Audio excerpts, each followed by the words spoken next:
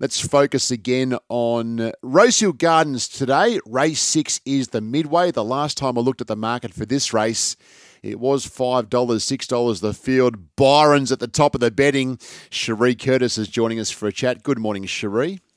Good morning, Rich. How are you? Very well, thank you. Before we talk about today, Carolina Fire. Good to see her break through during the week. Yeah, she's excellent. She's a mare that we always had an opinion of.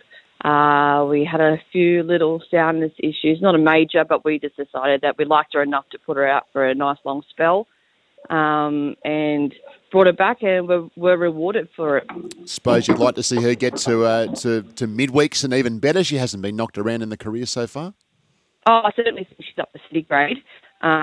We might even look at a midway next start for her to step her up over a trip.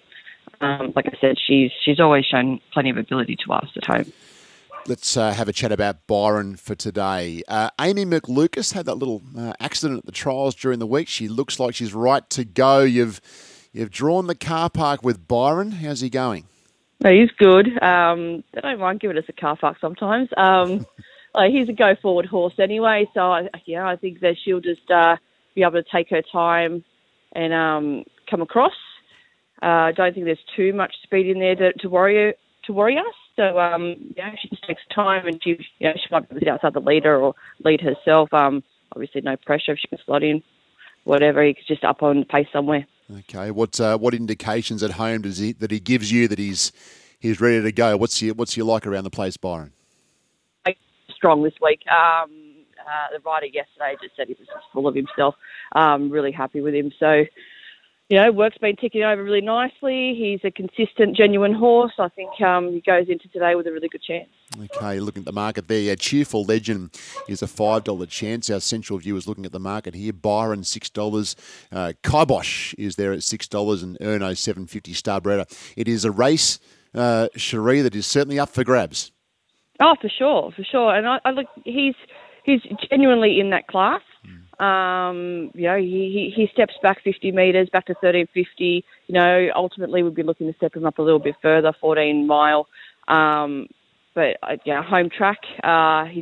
He's won there before. He goes well. He's very well himself. I think, like I said, I think he's a good chance today.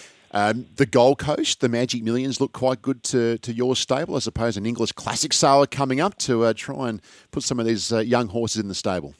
Yeah, we picked up 4 from Magic Millions. We're always active up there. It's a great sale. I look forward to it every year. Christine and Frank Cook were very supportive again.